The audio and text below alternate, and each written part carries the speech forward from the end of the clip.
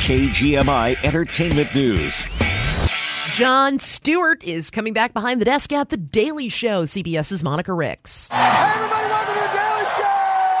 8 years after retiring as host, Comedy Central says Jon Stewart will be back to lead the show as a part-time host and full-time executive producer every Monday through this year's presidential election cycle. The show's correspondents will take turns hosting on other nights. The Daily Show's been operating without a permanent host since Trevor Noah's exit in 2022. And Stewart's also been busy with other projects, including his own comedy show on Apple TV Plus called The Problem. That was canceled over creative differences last year. Monica Ricks, CBS News. I about jumped up and screamed when I heard about this news. Jon Stewart, one of the inspirations in going into the news business. It's safe to say that might be an inspiration for you as well, Adam, or are you more into those hardlining journalists?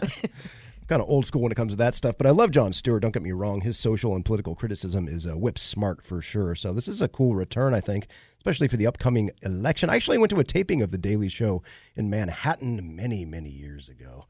God, that was a long time ago, but it was great fun. So yeah, it'd be cool to have him back as we approach the election season here and as we usher our way through this Republican primary that seems like it's going to be going on for a while now. It's just a two-person race. So Certainly. We'll see what happens there. Certainly. And I keep forgetting that the show has been without a permanent host for almost 2 years now since Trevor Noah has left. Curious to know if and who they will pick a permanent host for that one. Who's on your short list there, Adam? I don't have anyone at this point. I kind of stopped watching The Daily Show years back when cable news started emulating it, basically. You know, The Daily Show was kind of satirizing cable news, but over the years, cable news became more and more like The Daily Show. So it kind of turned me off to all of the above. Fair. That's a fair point. Now, let's talk about something that you can't really fake for attention, eating spicy stuff on camera while answering deep personal questions from an interviewer. That's the premise of Hot Ones, a show on YouTube. And as we reported earlier this week, a Bellingham hot sauce company will be featured in the show's newest season. In fact, the first episode of that season is out as of 8 o'clock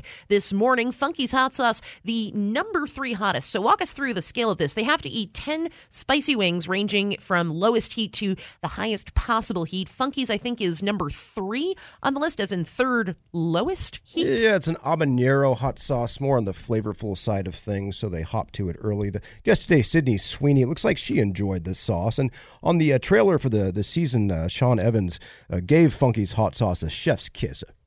Like that. Sounded like chef's kiss, you know. So he really likes that sauce too. So yeah, this is great. Well, I'll actually post this YouTube video with this segment under our on radio morning news chat podcast page there on mybellinghamnow.com. So you'll have access to watch it. It's already up to almost 19,000 views, and it's only been up for about 45 minutes now. Wow. So great for Funky's hot sauce in Bellingham. It's a great show, a lot of fun.